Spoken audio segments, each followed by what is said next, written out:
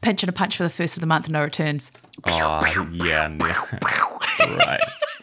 I win. And you know what, everyone listening? I got you as well. This is a new low. Let's get to the show. Kia ora, this is Newsable. I'm Emil. And I'm Imogen, and this is what's worth talking about. Googling your symptoms always ends badly. It always turns out you've got the plague. But could ChatGPT be the online medical breakthrough we need? Also, how to address the scourge of vaping that's popping up in the country's primary schools. Why we might not be seeing any new TV in the near future. Plus, the thing that was found in a pub toilet in the UK that definitely did not belong in a pub toilet in the UK. We've got all of that coming up in a moment here on Newsable. Newsable takes time and resources to produce. Please support our mahi and visit stuff.co.nz/support. Emma, I need you to admit that you have done something. Well, I'll only admit it if I've done it. The thing is Googling medical symptoms, you know? Maybe you've had a strange pain in your elbow and you were confused about it, and so you looked it up on the internet and found out that according to your symptoms, you have leprosy. Yes, no, definitely. And the trouble with doing that is you often do it once you've moved out of home, so your mum is not there to come and console you and book you the actual doctor's appointment that you need. I'm getting flashbacks right now. Well, this process has now evolved. Hooray to Dr. Google. This is the next evolution of Dr. Google, and it is Dr. ChatGPT. Of course it is. Of course it is. Yes, we love a bit of AI on this pod, and it turns out that more of us might actually, because it could actually help doctors to ease their workloads in some ways. With us now to explain this is John Ayres, an Associate Professor of Medicine at the University of California, San Diego. Morena, John. Nice to see you. Thanks for having me. John, how accurate is medical advice from ChatGPT? Well, in our study, we pitted ChatGPT head-to-head against actual physicians. And we had a panel of healthcare professionals, all licensed in internal medicine, all practicing, review the responses blindly of ChatGPT versus an actual physician to the same healthcare-related questions. And ChatGPT won in a landslide. ChatGPT's responses were preferred about 80% of the time. ChatGPT was about 3 times more likely to give a response that was rated very good or good, and 10 times more likely to give a response that was rated empathetic or very empathetic. Did people know in the study that they were dealing with one or the other? No, they're blinded. Oh, wow. So, of course, the doctor doesn't want to admit that a machine could beat them. And so we blinded them to that. The study is several of the first of its kind. So the first is unique in that we use healthcare professionals. Typically, you evaluate a question-answer service like, how does it make the person that asked the question feel? And we know that's not a very reliable source of data because Michael Jackson loved his personal doctor, right? He had the best one, and that didn't work out too good, right? So we use healthcare professionals because even though they're way more expensive to use than just getting some people in a room with free donuts and free coffee, because we wanted to assess head-to-head in the real world, how does ChatGPT compare to doctors? How do you think the broader population would feel about ChatGPT being used more widely for purposes like this? Do you think that there could be a sense of discomfort, whether or not it's justified? Well, I think there's 2 ways to look at it. You can practically look at it, and people are going to be using this with or without us, meaning us healthcare professionals, right? And so how do we stay in the loop here? And I think that's where our solution lies is, now during COVID, we have remote healthcare booming. More and more people are seeking health online. Physicians' in baskets are just overflowing, and they're having burnout, and they're actually resigning from the profession. And at the same time, more people have questions than ever before that they're sending to doctors' inboxes, and they're not getting answered. We can do better than that by integrating AI into the workflow. And I think, people should feel more satisfied that they could get a response that's enhanced by a physician using AI than no response at all. Are there any concerns at all that the advice from ChatGPT, the medical advice, is wrong or isn't great? I suppose you have already touched on this about the idea of using ChatGPT as that first point of call and then a physician stepping in, reviewing, and then sending it off. Does that mitigate the issue, I guess? I think in the real world, clearly we're concerned, but also we need to be practical here, right? We're not comparing ChatGPT with a physician to a physician that you've known for 10 years, that you have a personal relationship with, that knows your background, knows your history. People are disconnected from healthcare, right? I don't even know who my personal doctor is, and I work in healthcare, right? People don't have access. And so how do we get people access to healthcare? And I think that's the goal here is increasing that access to healthcare and doing it in a way where we can maximize quality. And our study isn't about promoting open AI. It's not about simply reducing the burden on healthcare providers. It's about changing patient outcome. We talk a lot about the icky feeling. Patients may, that may be their knee-jerk reaction, right? AI and my doctor are getting together. But let's prioritize the outcome that they'll know about, and that's if they're here or not in 5 years. And that's the outcome we want to maximize here. It's absolutely fascinating stuff. John, thank you so much for your time today. Really appreciate it. You're welcome. Thank you for having me. Okay, now we should note here that some of the medical advice offered by ChatGPT was objectively wrong, which sort of highlights that the use of the AI in a situation like this should absolutely be overseen and double-checked by a legit doctor. The study's authors say as much. It's still pretty amazing technology, though, isn't it? Like, I mean, how do you feel about it? Would you use this, Imo? I would 100% use it. Not only, as John was saying, it's to help medical professionals and ease the pressure on their plate and their workload and the time that they spend with patients. But I mean, for me personally, it would make things way faster and easier and more accessible as well if it's just little biddies that you need answered, right? Yeah, I feel pretty much the same. I mean, I'm interested in the audience's perspectives on this too. Like, would you use this? Would you trust it? Why? Why not? Head to our Instagram and let us know, or flick us an email if you like as well, newsable@stuff.co.nz. Regular listeners of the pod will know that we love a bit of TV. We talk about it a lot. I almost wondered one day when I came into work, do we just make this a TV podcast? Do we just make it a TV podcast? A TV podcast. Yeah, maybe our bosses wouldn't be too happy about that, but the content, though, would be great. But if you want to know why all of the good TV comes out at once, we do have an answer to that. We did a whole episode, actually, with James Carruth, the Stuff TV editor, explaining that phenomenon. It was great content. But the good news is you might actually soon have a chance to catch up on all of the things on your list that you haven't watched, because TV writers might be about to go on strike. It's bad news, good news. It's good, bad news. We're really clutching for a silver lining there, aren't we? And if that happens, that it means, of course, that no new episodes can actually get filmed until they come back. Now, Imo's been looking into some of the forces driving this, and it's all about a thing called the Writers Guild of America, right? Tell me a bit about that. So the Writers Guild of America, or the WGA, is a union that represents professional writers across all scripted mediums. So we're talking TV shows, movies, animations, documentaries, news programs, even some video games, right?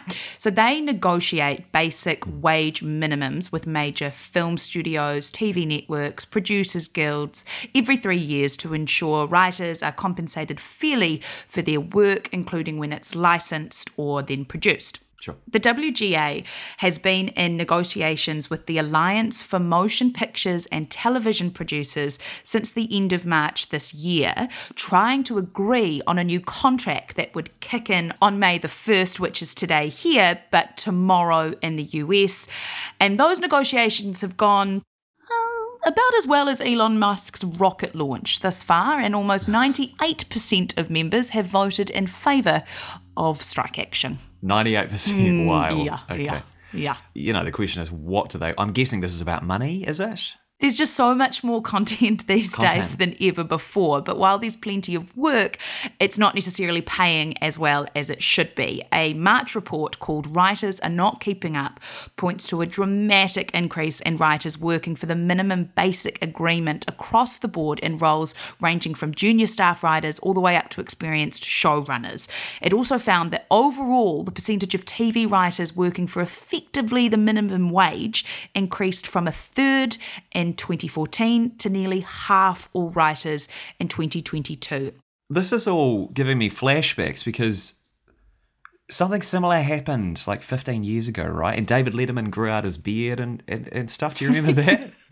So the last writers' strike lasted for 4 months in 2007/2008 and mainly concerned the WGA's demand for jurisdiction over new media that's defined as content written or distributed through emerging digital technologies. So streaming, as we now know it. Of course, back then it was an emerging digital technology.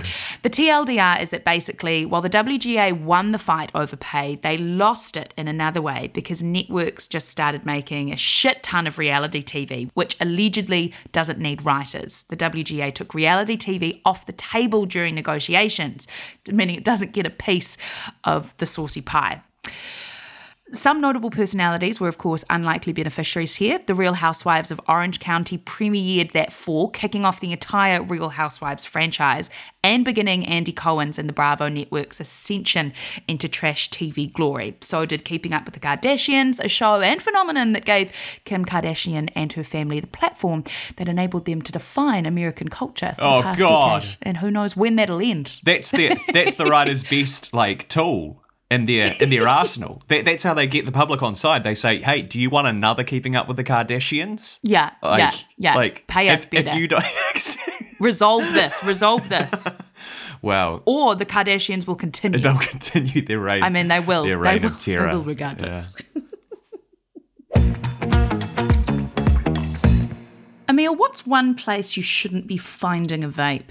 Well, I can think of quite a few places actually. Backstage at an anti-vaping conference, on board of a rocket ship, the throne room at Buckingham Palace. But I feel like you have a specific example in mind here. I do have a specific example. It's primary schools. I think that would be pretty high up on the list of places you shouldn't be finding vapes. And in Hamilton, a primary school has confiscated vapes and vaping equipment worth about $2,000. Yeah, Stuff's Rachel Moore is with the Waikato Times and has been reporting on this, and she's with us now. Hey, Rachel. Hey, how are you? Very well, thanks. Now, tell us a bit about this. How young are the children who are getting into vapes here, and where are they getting them from? So most of them are taking them from like an auntie or an older sibling, but at this one Hamilton primary school, as young as 8, mostly 10 and 12-year-olds, but as young as 8. And how big of a problem is it? We mentioned $2,000 worth of vapes and vaping equipment, and you've spoken to one Hamilton primary school. Is it everywhere? They think so, yeah. A spokesperson for the Principals Association said it's happening at schools up and down the country, mostly intermediate kids, but yeah, everywhere. Give us a flavour of the level of concern among school administrators here, like the principals, the teachers that you've spoken to. How worried are they about this? They're pretty concerned. It majorly affects brain development and lung development and children's anxiety levels and just being able to process information. Some of them are even getting hooked on nicotine. 8 years old. That's astounding. Schools, what are they doing to try and manage this? They're just doing what they can, really. There's not heaps of resources available to principals to deal with this kind of thing. It's pretty new. Vapes haven't been around for ages. I think they're all kind of dealing with it on a case by case, but most of them are calling for some government help. Do we know why kids are vaping? Peer pressure. They seem to think it's cool. They want to fit in, especially with their older siblings and older cousins. It's an interesting topic, this one, and I guess it's something that schools are going to have to figure out a way of managing over the coming sort of weeks, months, years. Rachel, thanks so much for joining us today. Really appreciate it. Thanks. 8 years old. Kids smoked out the backs of the bike sheds when I was at primary school, and it's not good.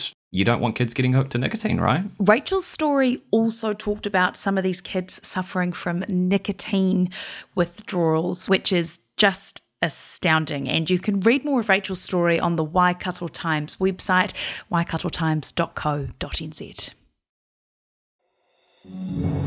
If you don't have time to read the in-depth stories, or you just prefer to listen instead, The Long Read from Stuff is the podcast for you. Each week we showcase one of our excellent pieces of journalism, telling important or entertaining stories from the world of crime, sport, history, culture and more. You also get to hear from the journalists themselves about how they uncovered the story and how it came to life. So, for your weekly dose of long-form journalism, beautifully read, subscribe to The Long Read from Stuff wherever you get your podcasts. It was a strong Fun Fact Friday last week. Very strong Fun Fact Friday. Hugely strong. What was your one again? What do you mean, what was my one again? Rude. It was that there's only one Welsh pub in the entire Southern Hemisphere, the greatest, the most wonderful Welsh Dragon Bar in Wellington. Great place for a pint. Yes, and mine was that nobody knows what Einstein's final words were because they were in German, and the nurse who was attending him did not speak German. That was very good. It was. Well done. Strong showing. Now, it's an unusual Fun Fact Friday this week. Producer Jono is not here, and so we are going to get the results via Slack. Producer Philippa is poised. I've just read them. I've just read them. Wow. Ooh, it was a strong win from me. 81% to 19. Is that my strongest yet? Wow. Something comes over me when I win Fun Fact Friday. Can you hear the change in my voice? My whole body, it's like a shot of adrenaline, this. I think I'm going to need an audit of the surnames of the people who voted in that Fun Fact Friday one. I promise that Nikki Wells only has one Instagram account, if that's what you're getting at. I want to see how many people are mutual friends of Imogen Wells in that voting cabal. Oh, my heart's racing. Kia ora, everyone. Thank you. It was a brilliant fact. No, that was a strong fun fact. The only Welsh pub in the Southern Hemisphere. Wild. And a good time it is. We got to talk about that news story that reads like the opening scene of a spy movie. Yeah. I'm actually writing a spec script about this as we speak. Well, the Writers Guild of America probably it's probably a great time to make a TV show. Ooh, terribly. But of course, we're talking about what happened in the UK over the weekend. What happened, Emil? So, a bunch of documents with the words official and sensitive slapped on the front have been found in a pub toilet. And they had details in them about the Royal Navy's nuclear-powered submarine, including how it operates. Regrettably, the Navy has poured water on their significance. The Navy said that the documents were generic and not classified. Of course, they would say that. You know, who believe them? The other ones who, I don't know how much I trust them. Yeah, and also, ruin the story? I don't know how much I trust them, given that they're leaving bloody sensitive top secret documents in the pub toilet. An investigation, of course, has been launched. But what makes it better? What could possibly make it better, Imogen? The pub was a Wetherspoons, which is a chain for those who haven't been to the UK. It's a chain of pubs. They're everywhere. They're on every corner, and they're dirty, they're dingy, they're grotty, and I'm pretty sure they microwave all their food. Some of them are quite nice, aren't they? Oh yeah, and some of them have nice exterior, but it's just like a Spoons. A Spoons is a Spoons. Anyway, this has probably been used as a plot device in many not very good spy shows and novels, and now it has happened in real life, and it just makes me happy. It makes me happy that humans are so fallible that they still do things like this. Mamma mia, chef's curse. Yeah, absolutely glorious. There was a similar incident in New Zealand. Well, not similar, but like people leaving things where they shouldn't. What's the one that I'm thinking of? Parliament? 2016, when a police officer left a loaded gun in a toilet in That's Parliament. Right. I think I know the toilet as well, and it's a nice toilet, that one. Yeah. What do you think's worse, loaded gun in Parliament's toilets or official documents in a Wetherspoons toilet? I think it's probably a loaded gun, isn't it? It depends on the nature of the leaked documents. It's probably definitely the loaded gun, I think, regardless of what's in the documents. I think it's always going to be the loaded gun. And apparently the official word from police after that happened was that the police officer in question, who had left said gun, was doing a lot of soul searching. Yeah, I can imagine. Maybe a bit of job searching as well. It's neither here nor there, is it? Anyway, that's Newsable for today. I'm Imogen Wells. And I'm Emil Donovan. Remember, you can always get in touch with us. You can hit us up directly if you've got something to say. You can email us at newsable@stuff.co.nz. Also, remember to follow us wherever you get your podcasts and across all your social channels as well. Just search for us at Newsable NZ. That's it. It's signing done. off for today. Gosh, I don't know what I was going to say then. How exciting. This pod took time and resources to produce. Please support our mahi and visit stuff.co.nz/support. I think you're conflating a whole bunch of issues. Don't want to be held to account on rising child abuse numbers. You can manipulate crime statistics. I promised I wouldn't ever TED to you about gotcha journalism. Hang into the National Party's attack line there. But I think it would be a resignation offence if I didn't deliver tax reduction. I'm not worried about it at all. Nothing iffy in there. That sits with you perfectly fine. That's what we're focused on. Whatever happens in politics, the weird, the wonderful, the important, the thought-provoking, we got you. Listen to Tova wherever you get your podcasts.